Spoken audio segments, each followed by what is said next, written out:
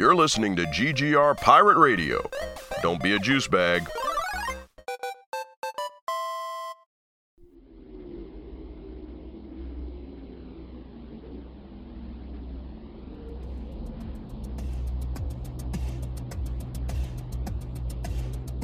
I'm Mike Lunsford, and this is Mike Explores, a podcast venture where I try to answer questions about the world around us.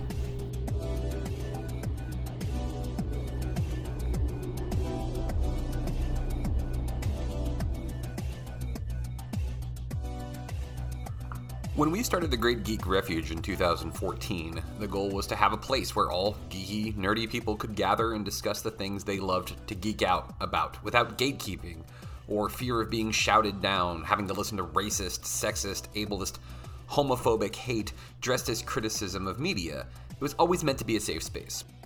But we tended to avoid politics. It was a failing in our upbringing, as many of us were taught not to discuss it, or religion for that matter, because it was impolite. Somewhere along the way, right around the time Trump became president, coincidentally, it became clear that avoiding politics was not something we could do if we stood for inclusivity and wanted to be ambassadors for the geeky, nerdy world, especially for what we felt was the right way to do things and the right way to treat people. I created Mike Explores to be a venture into that, to explore more about politics and the world around us, as the intro stated, as I was not experienced with politics in really any sort of way. That is why we have a special return engagement from someone I met while they were campaigning for public office here in Virginia, and that's Qasim Rashid. I wanted to talk to Qasim again because a lot had changed in the 2 years since we had last spoke, and, well, you can hear for yourself in the interview.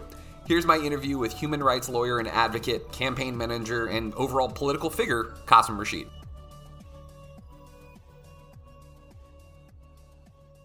So we're not going to do like a formal start, like where it's like, hi, this is who I am and this is my podcast. Because you've already been on once before, Qasim, so like I don't feel like we need the formality as much. But like I was saying offline to you before we started recording, this is such a weird coincidence that 2 years ago to this day is when we recorded the last podcast that we did for you. And that blows my mind. I didn't realize that at all. And I do a fair number of podcasts in a given month. I enjoy them. I enjoy the conversation. So it's kind of cool to catch up with you 2 years later. Yeah, it is. And thank you so much for coming on. So we will do an informal introduction. It's another episode of Mike Explores.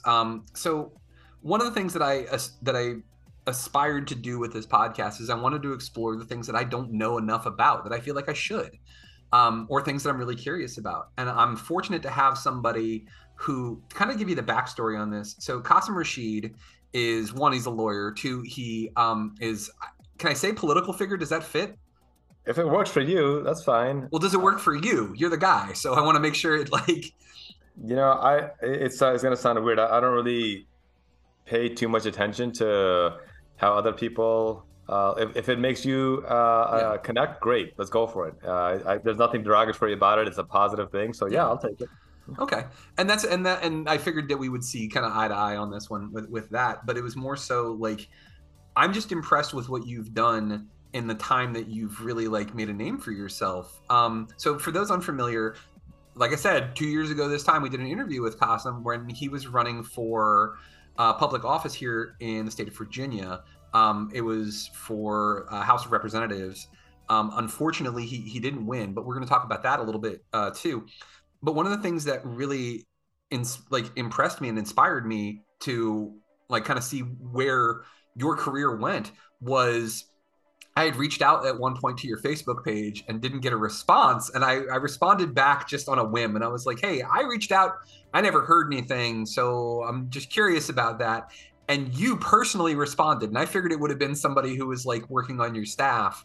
But like that meant a lot to me. And I think I thought it was emblematic of something that a lot of people, you hear the right, the conservative side say a lot, like they're not interested in representing us. They're not here for us. They have bigger things. Look at these big houses they've bought and things like that. And they try to do this us versus them mentality. And like you completely shot that whole thing to pieces with one Facebook message that was like, I never saw this dude. I'm sorry. And that just really impressed me. I think it gave me way too much credit. I actually probably get more messages than I can handle. and I do my best to respond as much as I can. Every now and then, really thoughtful messages from folks like you slip through, and I feel terrible about it. But one of the things that I've tried to do in the past is be accessible. You get these requests from companies to say, hey, you should get on this app or that app, where people can spend $50 and spend 15 minutes talking to you directly. And my thing has always been, that's silly. I'm not the kind of person who considers myself on some pedestal. If I'm offering a service, right, as a lawyer, that's a different conversation. Yeah. Because then I'm providing an actual service. But just to have access to me, give me money, I've always found that kind of silly. And so anytime I can, I love to connect and dialogue. And I'm certainly extremely flawed, but I definitely have the intent to make sure I reach out to folks and be accessible and continue the dialogue as best as possible. I wanted to ask you about the campaign. Yes. It was actually the first time in my life that I actually volunteered to work on somebody's campaign. Because I was inspired. I was like, this is the kind of person I want representing me and representing my area of Virginia. And as I mentioned earlier, unfortunately, you didn't win. How hard was that to have to deal with not winning? There's a difference between disappointment and regret. I can handle disappointment. I can't handle regret. And the nice thing about that is that you can control whether you have regrets or not. Disappointment is kind of out of your control because you want something, you don't get it. You feel disappointed as human. I can manage that. But for me, it was about running a campaign that was unassailable, that I could look back 2 years, 10 years, 20 years and say, yeah, we did that with integrity. That most importantly, when my kids get older and they look back at the marketing and the advertisements and everything we put out there, they can say, yeah, our dad did it right. He may not have won, but he did it right. And, we were attacked on my faith. There were racist attacks. I got death threats, you name it, all stemming from my opponent, who was, full on MAGA, full on promoting white supremacy and some really nasty things that were just beneath the dignity of public office. I think beneath the dignity of any human being, but that was his shtick. And, we knew we had an uphill battle. And at the end of the day, we did not win. The positive takeaways were we had about 45,000 more votes than any Democrat in the history of the district. Wow. It's about a 20. I mean, we had more votes in our loss than some Democrats had in their win. So we definitely turned out a new base. We definitely inspired people. We had a lot of folks, Republicans vote for us. And the second thing is that, we did it the right way. We didn't take any corporate money. We didn't take any dark money. We had 31,000 donors to the campaign. Think about that. Yeah. That's more donors than my opponent had in his entire time in Congress, 14 years in Congress combined. We did that in one cycle. So the disappointment was there because I really did want to win and serve the first district, serve my fellow Americans to the best of my ability. But we're going to live to fight another day. And I have no regrets because we ran an honest, ethical, dignified campaign. And I'm proud of that. I'm proud of our team that did a phenomenal job. Our campaign manager, finance director, everybody down to, the frontline door knockers. We loved every bit of it, and I wouldn't change a second of it for any reason. Yeah, I mean, and that's really good to hear too. And like that's one of the things that I've been impressed with across the board is even in the face of what is sometimes overwhelming. We mentioned as we started talking that like sometimes you just disconnect from social media. For me, I disconnect from it because the news is just so tough to take, and like the people's response to it and just the visceral responses that you get from people who are very, I don't want to disparage them, but it often feels like they're repeating back talking points they've heard from places like Fox News or from elected officials. And it's just so inspired by hate and malice and like ill intent. For me, a lot of times I have to disconnect because of that. It's like, I can't deal with this. I need to watch like a Disney movie or something. Like this is just too much to deal with. And like, how do you keep that hopefulness because honestly, a lot of the messages that you were talking about in 2019 and 2020, like they're coming to fruition now, and we're seeing that it started as a groundswell, and now we're really starting to see that this is what America wants. Like the voices are there. Yeah, you were speaking for the people, basically. Look, I think it comes down to framing in your mind of why you're doing what you're doing. I never viewed running for office as some personal accolade where I can say, look at how great I am. I won the seat for office. That's never been a top 5 priority. Certainly, every person has an ego, and there's an honor in that space. I think you should have, a sense of pride that you would be elected to represent. So that is there. But my top priority has always been from a humanitarian perspective. I'm a human rights lawyer. How do I create a world where there's economic justice, there's racial justice, there's gender justice? How do we create a world where people have meaningful access to shelter, education, healthcare, food, water, clothing?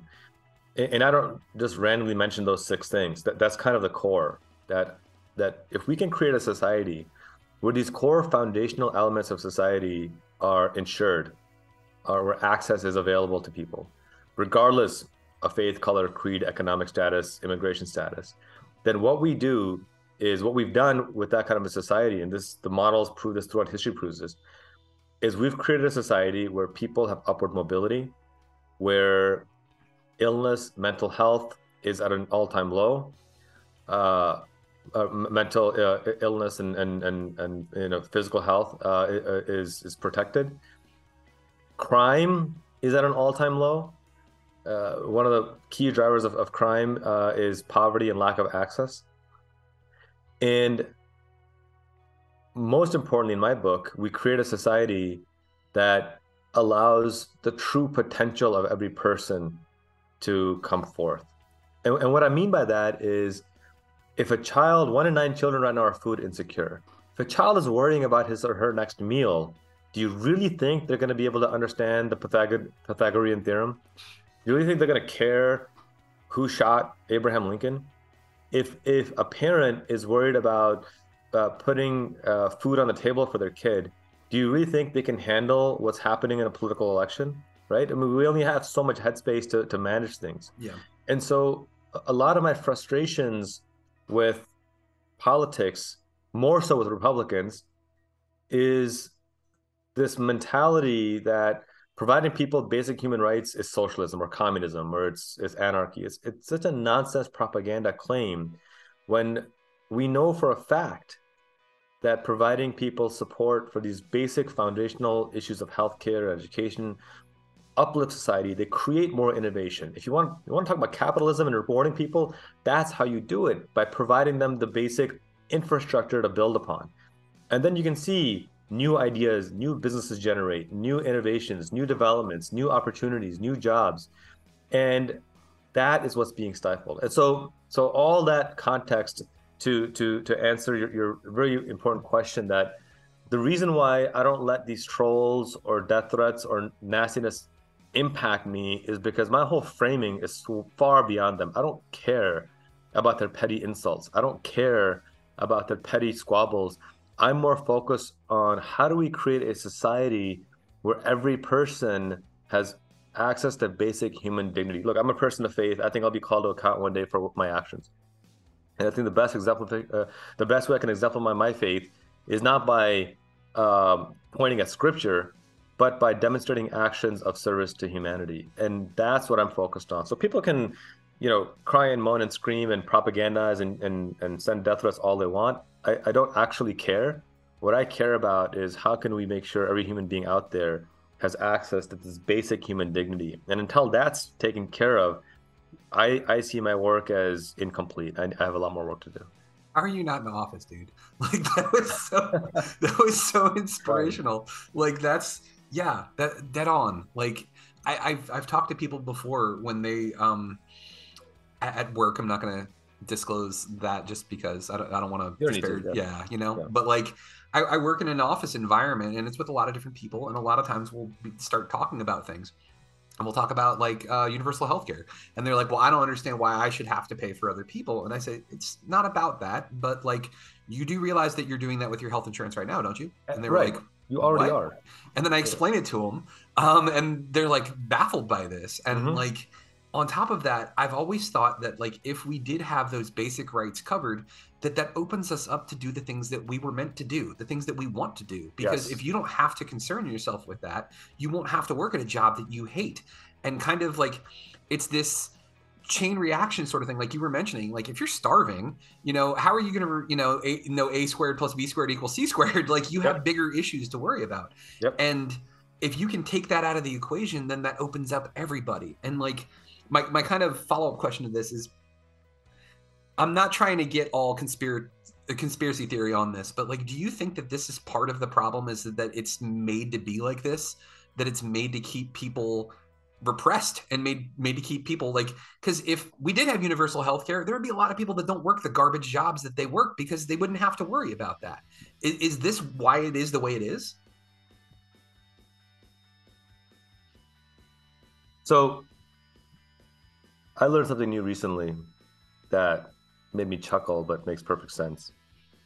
We're all taught that the Boston Tea Party was because Americans were sick of the high taxes for the British, and they said, screw it, we're going to teach them a lesson and throw all this tea into the harbor and let them know that we're sick of their tyranny. But the actual story, and this is not to defend British imperialism, but the actual story is that riot, that opposition occurred because the British lowered taxes on the tea. And the smugglers, the powers that be, the influencers, were upset that by lowering taxes, it hurt their competition. And so they incited the masses to commit that riot. And the two things I find really funny about that is, one, we've been taught the exact opposite throughout school. And two, this ability, and this goes to your question, this ability of unethical people to get people to vote against their own interests is truly remarkable. I mean, even right now, the same people that pushed a tax cut, 90% of which went to the top 1%, are upset about a student loan cut, 90% of which is going to people who make under $75,000 a year. Yeah. And so I think part of it is deliberate. If you look at the way our government was set up, you've got an electoral college that has nothing to do with the will of the people. It has everything to do with maintaining land power. You have a Senate, which has nothing to do with population, everything to do with wealth and land ownership. And you have a gerrymandering system that, again, has nothing to do with the will of the people, has everything to do with maintaining minority rule. You've got an economic system of trickle-down scamonomics, where, according to this remarkable study by the Rand Corporation, since the trickle-down scam began in the 1980s, $50 trillion of wealth has been redistributed from the bottom 90% to the top 1%. None of this is stuff that people know. You talk about the legacy of redlining and Jim Crow. Black wealth has increased only 1% since the Civil Rights Act was enacted. Only 1%. The median Black family's wealth is $3,600. The median white family's wealth is $147,000. And all that goes back to redlining. So for me, you know, this core element, and I think you really struck at it, of economic justice, economic viability, equity. This is the core message that we need to get out there, that stop voting against your own interest. Stop voting for people who are funded by billionaires and corporations and dark money packs, and start working to support people into office who truly do fight for working people, who are funded by working people. Because if we don't activate for these midterms, my genuine fear is we're not going to have another free and fair election again. It's scary. That really, really frightens me. And that there are people that are messaging, like Arizona is kind of like the litmus test for this that I'm seeing right now, where the conservative nominee is completely buying into the rigged election things and is standing on stage with a sledgehammer in their hand saying, first thing I'm going to do when I get elected is smash those voting machines. Like, the messaging and the branding is just, it's so based in nonsense, because they paid for their own investigation into this, and then the investigation showed that the votes were biased towards Trump, and it just was baffling to me that like they're still just bought into this nonsense. And like, it is scary. The whole concept of not being able to have free elections is really frightening. We're seeing it in Georgia right now, because after Georgia showed that they can have a massive impact on the election, it's like the conservative side is punishing the state. Well, you know, all of you people voted against what a few of us wanted, so we're going to punish you and make it harder to vote. And we're going to put Herschel Walker, who is literally just spouting everything Trump tells him to say, and like is showing that he's probably not even like a good option for candidacy for so many different reasons, and he's leading Raphael Warnock. It's scary. It is really scary to see. One of the remarkable hypocrisies when I ran for Congress is that my opponent, the same night he claimed victory over me, denounced Biden's victory over Trump, claiming it was a rigged election. So somehow it was a rigged election, but only for the top of the ticket, but not for his election. Somehow this magical, fraud found a way to impact only the presidential election, but not his election. So his was legitimate, but Biden's was illegitimate. And it's parody, right? It's nonsense. If you went to to Hollywood and said, "I've got a script for a movie, and here's a punchline," they would say that's the stupidest, most unrealistic thing I've ever heard in my entire life. Yeah. But that's literally what's happening. And that's why I said voting alone isn't enough. People say voting doesn't matter. And I disagree with them, but I think the reason why people have that perception is because they think that voting is the panacea, just the magical cure for everything. Yeah. And I liken voting to showing up for a marathon the day of the marathon without any training. Like, yeah, you might eventually complete it, but it's going to be a really painful marathon. The way you run a marathon isn't by showing up the day of the marathon. You start training 9 months before, a year before, build yourself up, and then come ready to run that marathon. And voting and democracy is the same way. John Lewis said, democracy is not a state, it's an act. Voting is just a final, cherry on top to make sure that democracy is complete. But you need to be knocking doors, making phone calls, sending text messages, sending out smoke signals, pigeon couriers, I don't know, whatever your talent is, but you need to be engaged on a level well beyond election day. And then the final cherry on top of voting to put the final nail in the coffin of extremism is when voting matters most. But if you think that by doing nothing all year round and just showing up on election day is enough, then you're missing the plot. Oh, 100%. This is a perfect segue into this. So you can't just show up on election day and expect anything. And first off, I'm impressed. I got to say that. I'm going to name off a couple of people here. Mark Ruffalo, Colin Kaepernick, Wilson Cruz, Alyssa Milano, Soledad O'Brien. You have Patricia Arquette, Patton Oswalt, Andy Richter, George Takei, Wanda Sykes, like former basketball player Rex Chapman. These are the people that follow you on Twitter. And like, that's amazing to me. Yeah, they are. You have 352,000 followers on Twitter. Like, you're building this brand. You're building this not narrative, because narrative makes it sound like it's not who you are, but like you're building this name for yourself with these radical ideas of treating people like humans, God forbid. Is this something, because I know right now you're working on some other things and you're helping some other people, which we'll get to that in a second. But because you're building this brand, you're building this name, and you're showing that you, pardon my language, you give a shit about people. Is this something that you might revisit? Because again, like it seems like you have the wave on your side of revisiting. Because I think that your voice is one unique, but two, like the voice of compassion for all people is something that we should all get behind. Do you feel that like what happened in Virginia, do you feel like what happened in Virginia was just not a fluke, but like Lincoln, for instance? Lincoln ran for office how many times before he became president? Like, I think he lost every election. 7 or 8 times, yeah. Yeah. Like, is this something that is just a bump in the road for you, and that you're looking to do something like this down the road, or are you happy where you're at right now? Both. I have made myself a promise. My wife Aisha and I talk about this a lot, that I think one of the biggest mistakes that people make, and I've certainly made it, is to live in the future, to say, when I have this accomplishment, then I'll be happy. Yeah. When I achieve this level of income or this size of a house or this type of relationship, then I'll be happy. And I think that's a dangerous way to live, because what ends up happening is if you get to that point, you may not. And if you don't, then you're perpetually in a state of dissatisfaction, and that grows on you and it gnaws at you and it tears you down. But if you are fortunate enough to receive that level of accomplishment, then 99 times out of 100, you're going to say, oh, okay, that's it.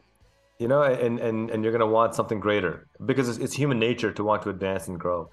And so I am living in the moment, enjoying life as it is right now, loving life as it is. Not to say I don't have struggles or problems. Of course, everybody does. Yeah. But I'm enjoying the moment, right? I'm enjoying watching my kids grow up, watching my son run cross country, watching my other son get obsessed with engineering, watching my daughter get obsessed with bunnies and everything that a first grader gets obsessed with. Yeah. I'm loving it, right? I love every aspect of it. That said, I'm also looking to, how do I build an infrastructure for the future? And so, yeah, I absolutely, I intend to run at some point in the future. There's no doubt about it. Yeah. And I don't see the 2020 run for Congress as a like I said, no regrets. It's not a bump in the road. It's not a comma. It was a pivotal learning experience, an extraordinarily successful campaign. You know, if you remember, there was a 5-way primary. Yeah. And we won that primary when we weren't supposed to. Polling had us down 2 weeks before the primary election. We were down 10 points, and we activated and organized, ended up winning by 5 points, right? So I'm proud of what we did in that space. And there's a lot to learn from that. So all that to say is that I think it's important to both be content with where you are now in terms of being happy with the journey, but then also aspire for that next level. But don't let your happiness be contingent upon achieving the next level. Make sure your happiness is reflective of the fact that you're alive and well, and you're doing your best every single day that you have in front of you right now.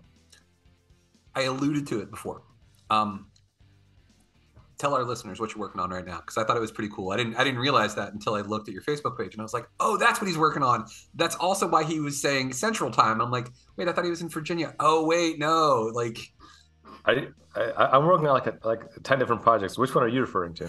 That you are a campaign manager right now. Yeah. So I've got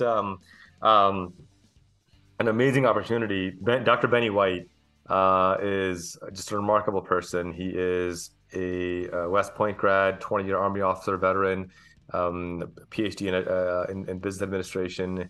He's been in elected office on the local level for the last decade, and now he's running for mayor of Naperville. Naperville is the third largest city in Illinois. It is a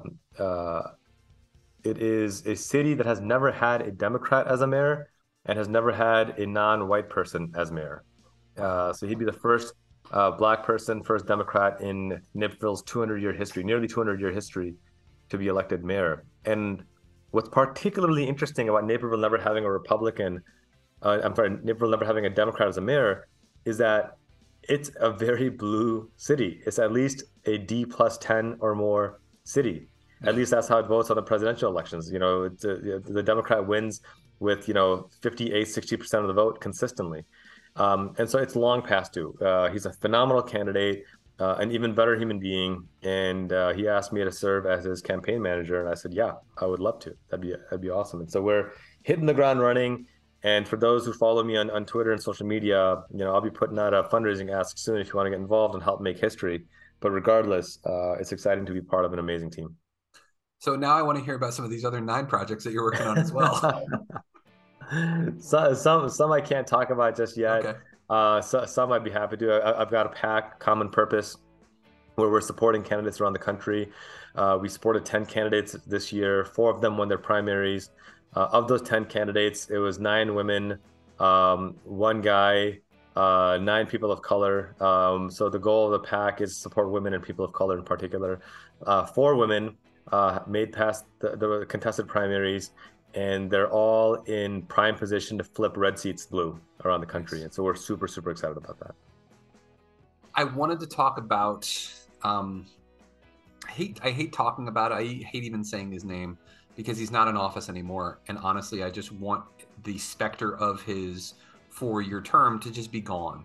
But it inundates our world, especially because of what's going on in the legal system right now, and that's former President Trump. With everything that's coming out now, with everything that we're seeing, with the January 6th committee, with the FBI investigation, how confident are you that we as a country are going to do the right thing? Because I feel like after what he did and the things that he did to this country and to its infrastructure, but honestly, like just to democracy at large, like I feel that something needs to be done. Like I don't want to say made an example. He needs to be made an example, but he does need to see repercussions for what he did. How confident are you that we're going to be able to do that? That we're going to be able to hold him accountable for what he did? It's too hard to say. I will say this. I think one of the biggest mistakes our nation made, and there have been many, in terms of accountability, was letting Richard Nixon off the hook. If Richard Nixon had been held accountable and gone to prison for the crimes he committed, it would have sent a message that the president is not above the law. And it would have created a narrative, an accurate narrative, that just because you're president doesn't mean you're a king or a dictator. And if you commit a crime, you will suffer the consequences of that. He was not held accountable. I mean, resigning from the office of the presidency to live a life of luxury is not consequences. I'm sorry. And you can draw a straight line from his corruption and the people who enabled his corruption and learned from his corruption and supported his corruption to the people supporting Trump. Like Roger Stone is one straight line. There's many. He literally is tied to both. Yeah. And so in my book, that was a grave error committed by the powers that be at that time. And should that mistake be repeated, then I think we're going to see an undermining of democracy on a level that we may not be able to recover from. That's my assessment. And so I hope A.G. Garland acts. It's obvious that if Donald Trump were any other person than the president, he would be in prison right now. That much is clear. Yeah. And so it's hard to say. John Dingell, former congressman from Michigan, had a great quote. It's the first lesson I ever learned in law school. He said that when it comes to the law, you write the substance, I'll write the procedure, and I'll screw you every time. And so the substance of the law can say, murder is bad. But if I get to define how the law is applied and who it's applied to, then you can get away with murder. And that's what we're seeing here, right? Stealing classified documents is bad. I mean, Reality Winner went to prison for 5 years for leaking one classified document of actual wrongdoing by the United States government. She suffered 5 years in prison. And now we're seeing Chelsea Manning, same thing. She leaked a couple of documents and she went to prison for it. Now we're seeing Donald Trump taking hundreds of documents. We don't know what he did with them. We don't know where they are. We don't know if they're also in other parts of his estates around the world, around the country. We don't know who he sold them to. We don't know where this $2 billion deal for Jared Kushner came from. We don't know any of this stuff. But we know that he took them, and we know that he had them illegally, and we know that a ton of people who shouldn't have access to them got access to them, and we know that these things are so classified that even people at the top level of our national security didn't know they existed. But he had them lying around Mar-a-Lago like they were used napkins after a trip to Wendy's, which we probably found those at Mar-a-Lago as well. So if there's not accountability, then I don't know what law and order means anymore. And that's the scary part, because if A.G. Garland doesn't act with expediency, then I it's hard to say where a country's going to go in the future, because this is not something that countries typically recover from. That's my biggest worry. And like I found that as the older I get, the more I turn into the typical old man where I'm yelling at the TV when I'm watching news because I'm so mad at watching what's happening. And like the fact that he says the most ridiculous things and people believe it. He's like, I can declassify anything I want. I'm thinking about it. Yeah, I'm thinking about it right now. Like what kind of nonsense is that? It just screams of privilege to me, because it screams of somebody who's been able to do this his entire life and no one has ever held him accountable for it. And like, I was watching a TikTok where they were talking about him when he was in prep school, and that like he got like demoted from his position because it was like a military prep school. He got demoted from his position, but when everybody asked, like talked to him about it, he's like, "No, I was promoted. I was promoted to this other level." And they're like, "That's not true. You were demoted. You were removed from your position." No, no, no, I was promoted, and you can't prove that I wasn't. Like, no one calls. It's like a little kid who does something wrong and you never correct them for it. They're just going to keep doing it over and over and over again, and it's frightening to see. And like, I don't want to say brainwashed. I hate saying that word, but like seeing so many people believe what he's saying and continue to believe what he's saying, even when the facts are presented to them, I don't know how to combat that. How do you deal with that when you see that they're spouting nonsense? None of it's true. Yeah, I mean, I think anytime a guy is fabricating Time magazine covers to make himself look more important, he's not stable. Yeah. I don't. To answer your question, I don't try to convince them for two reasons. One, there's I think it's a Native American proverb. I don't want to misattribute it, but I think the meaning will be clear once I say it, that you can't wake up someone pretending to be asleep. And that's the way I feel about those who believe in this QAnon conspiracy nonsense. You can't wake up someone who's pretending to be asleep, because there's nothing you can say to wake them up, because it is in their vested interest to pretend to remain asleep. They don't want to be heard. And Mark Twain also said, it's easier to fool someone than to convince them that they've been fooled. And so these folks have been fooled, and that's what Trump has done. He's fooled them, but it's much easier for him to fool them than to convince them that, hey, you've been duped by a con man. So one, I don't particularly spend too much of my time on those folks. No. I do, however, engage in what I call collateral education. The philosophy behind that is that the person that I'm talking to could be a troll, could be a bot, could be somebody who just doesn't really give a damn, for lack of a better word. But they're spouting propaganda that is having an influence. And so if I can use that as a learning lesson for the public who's observing and watching to say, oh, that's how you respond to that propaganda, then I'll engage in that. And I've had numerous occasions where someone has sent me some hateful propaganda and I've responded to it in a manner not trying to convince them, but to present an answer for the public so that they're armed with education and they can then disseminate that education on their own to their own circles as well. That I found to be very effective. And then the third thing is, I think that the time that we often spend having these debates with these online trolls could be so much better spent activating somebody who might be feeling hopeless or might be feeling apathetic or may not know what the process is to register to vote or to get involved. Imagine if instead of spending 2 hours a week dealing with these trolls, you spent it getting people registered to vote. That's 104 hours a year, right? That's 5 days of perpetual work, or 4 days of perpetual work getting someone to vote. That's huge. That's massive. It's seismic. It's paradigm shifting. And so I think those are the kind of three ways I look at it. That one, you're not going to wake up someone pretending to be asleep. Two, if you can engage them, do it in a manner that can educate the public and give them more information to better protect them and their circle against propaganda. And three, rather than waste that time arguing with random trolls, channel that energy into something productive. So like you said, we're not just yelling at the TV screen, but we're yelling at our friends and family and getting them involved in a way that's going to make a meaningful difference long term. Absolutely. I want to spend the last couple of minutes here talking about some things that are a little more fun, so that you don't, because I'm sure you live and breathe this 24/7. So I want to get a little insight into some of the things that you're doing that are not trying to fix our world. You have experience in both the Illinois, Chicago area, but also here in Virginia, like the Richmond, like Fredericksburg area, that sort of thing. Lived there for 10 years. Yeah. If you had to compare, okay, because right now you're in Illinois, correct? Yeah, that's where I grew up. Food-wise, what do you miss from Fredericksburg? Or I'm sorry, from Virginia. What does Virginia have food-wise that you are like, man, Illinois just doesn't compare? I love this coffee shop in Fredericksburg called Agora. Yeah. I went there often. Their white chocolate mocha with blueberry.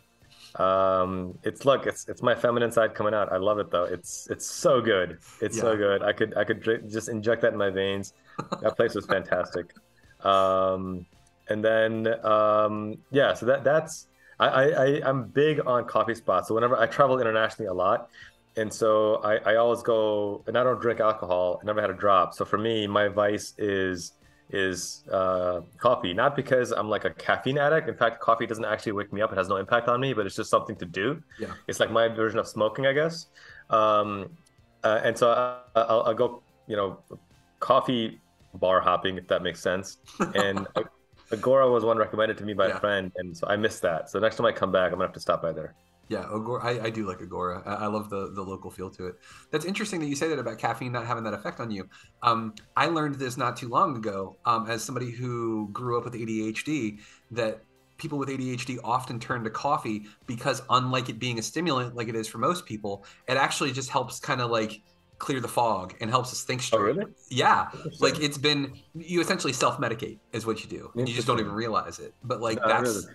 No, as I've gotten older, coffee has become, I don't want to say like a crutch, but like oftentimes when I'm like, man, I'm having problems thinking straight, like I get a cup of coffee and it just kind of cuts through the fog. Really? Yeah. I don't know. For me, it's weird. I thank God I never did any kind of drugs or anything like that, because even painkillers don't really have an impact on me. Like I've been prescribed Vicodin for surgery and for other stuff, and I'm like, this is not helping in the least bit.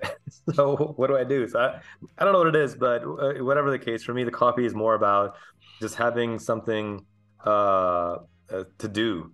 And it's like when the month of Ramadan comes and you're fasting all day from sunrise to sunset, the not having coffee part is the hardest part, not because I need to wake up, but because I'm like, what do I do with my hands? What do I do in the meantime? So flip the question that I asked you before. Going back to Illinois, what were you like, man, I'm back. I've got to get this first. Like, what's your, like, because that's home for you. Like, it is. So like, what was the thing you were like, as soon as I get back, I have to go to this spot, or I have to order this food, or my high school hangout spot, and it's still there, is this place called Flips Gyros. Yeah. And it's just the best gyros you'll ever have in your entire life. It's fantastic. Yeah. And it's been kept under private ownership. So the food is authentic and good. And I've probably been there like 800 times since I've been back and spent all my money there. It's really, really good. So that was a good spot. Yeah. There's another place, it's a chain called Portillo's, which was amazing. They have them in Orlando now. And when we go on vacation, we're going to go there for the first time. I'm super excited. So I hope you have a good experience, because I'm finding it to be hit or miss now. I'll be honest. Really? I grew up and it was the best burger. I mean, Portillo's burgers, when I was growing up, they're still pretty good now. Don't get me wrong. Yeah. But and I would still put them as a top tier burger. But like they are to Five Guys burgers what Five Guys burgers are to cardboard. I mean, they're that good. Wow. And I love them. And so I'm a little disappointed. I don't blame the guy, Dick Portillo, who founded the chain back in the 60s. He sold it for $1 billion. I'm like, look, if I started a company, ran it for 40 years, and was ready to retire, somebody offered me $1 billion, I'd probably take it too. But it still is very good food. I still would highly recommend it. Yeah, I've heard nothing but good things, but I'll have to keep my eyes open, and hopefully we get a hit and not a miss when we do try it. Yeah. As far as, are you a sports fan? Huge. Is your allegiance then to like the Chicago teams then? Yeah, I mean, you're talking to a kid who grew up in the 90s watching Michael Jordan and Scottie Pippen. I mean, hey, it's not even fair. Yeah, no, I get it. Yeah. Like, I think everybody was a Bulls fan in the 90s, though. Exactly, right? Yeah. Exactly. So yeah, Bulls, and then baseball. I'm basically fair weather. Whoever's doing better, I'll root for them. Haven't really followed the NFL in a while for many obvious reasons, but definitely a big sports fan. Yeah, no, I am too. And like I have fallen out of favor with football. I can't stomach it like I used to. Took the words out of my mouth. Yeah. Yeah, exactly. It's really, really hard. Like the most recent thing is you saw the quarterback from the Miami Dolphins suffer a head injury after having a head injury the week before and only having 4 days rest. And it was just it turned my stomach. I was like, I can't watch this in good conscience, especially like knowing all that we know about CTE. But that's beside the point. Yep. I wanted to ask you, okay, so as a person who runs a geeky, nerdy website, I guarantee you anybody listening to this is going to be mad if I don't ask you these questions. Sure. If you have to choose one, Star Wars or Star Trek? Which one are you choosing? Star Trek. Star Trek. You're more of a I Star like Trek Star guy? Wars, but I grew up watching The Next Generation Yeah. as like a religious ritual. I love Patrick Stewart. Um, Will Wheaton is actually a good friend now, and so Really? yeah, I got to meet him in Orlando great guy. coincidentally. I was Yeah. standing in line for a roller coaster and like I'm looking and I'm like, I think that's Will Wheaton. And my wife's like, not every dude with a beard is Will Wheaton. I'm like, hang on. I looked on Instagram and it was totally him. And I went up to him and was like, hey, I hate to bother you, but are you Will Wheaton? He was like, yeah. And then he took a picture with me. He shook my hand, like just the nicest guy. Yeah. Nicest guy in the world. Yeah, no, he's great. And so, and then LeVar Burton, I adore as well. We connected on Twitter, and he's just been such a thoughtful human being in general. And I've been obsessed with him since reading Rainbow Days. So Yeah. I have to go. I have to go Star Trek. Okay, so Star Trek. You're more of a Star Trek guy.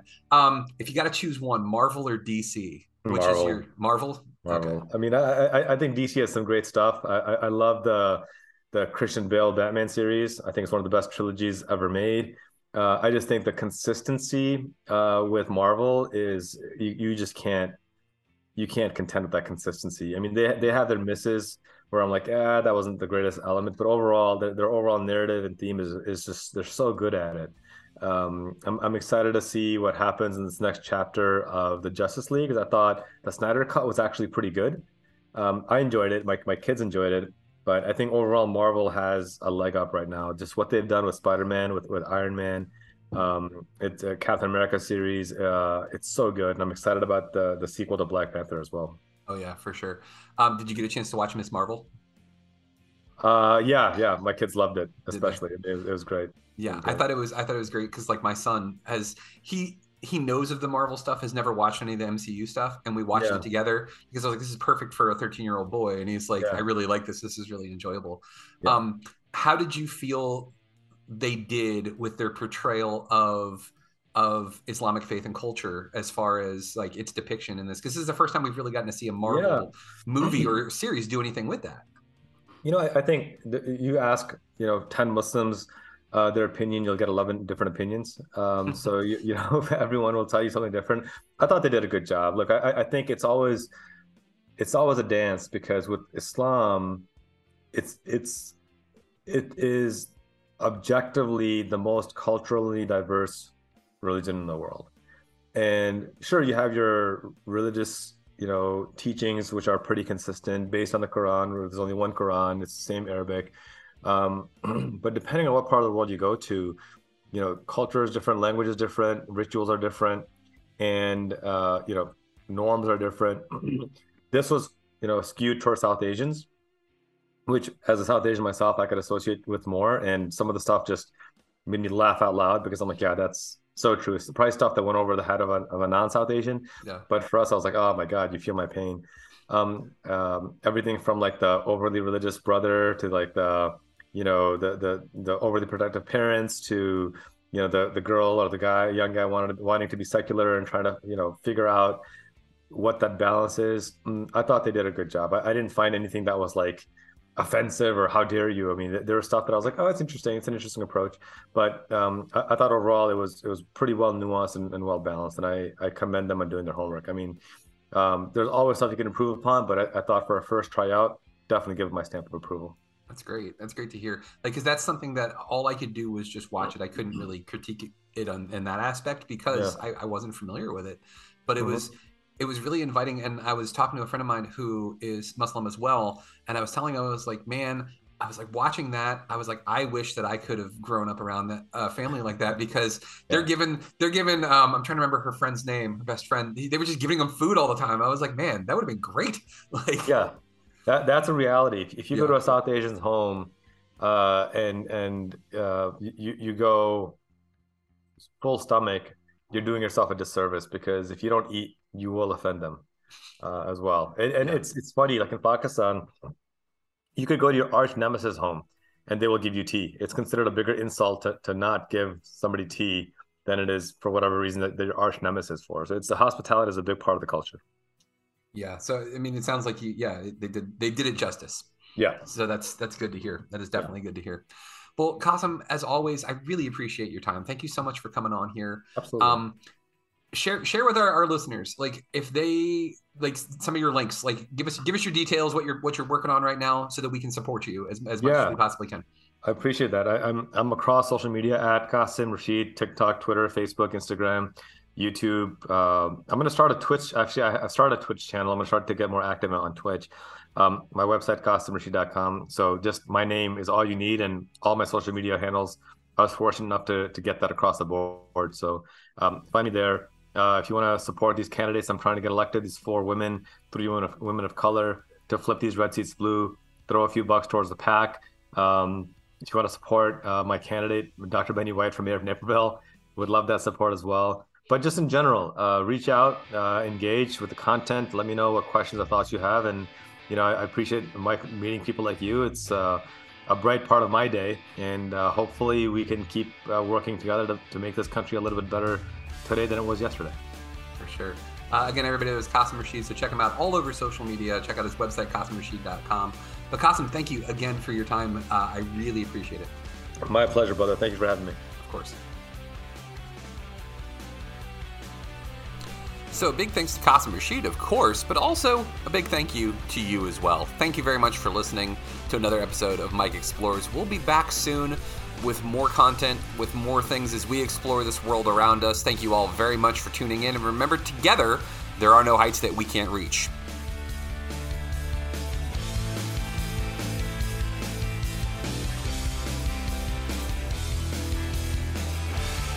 Thank you for listening to GGR Pirate Radio. Make sure you check out our website, GreatGeekRefuge.com, for all of our awesome articles and wonderful podcasts. This has been Pirate Radio Network production, Juice Bags. Yeah, boy.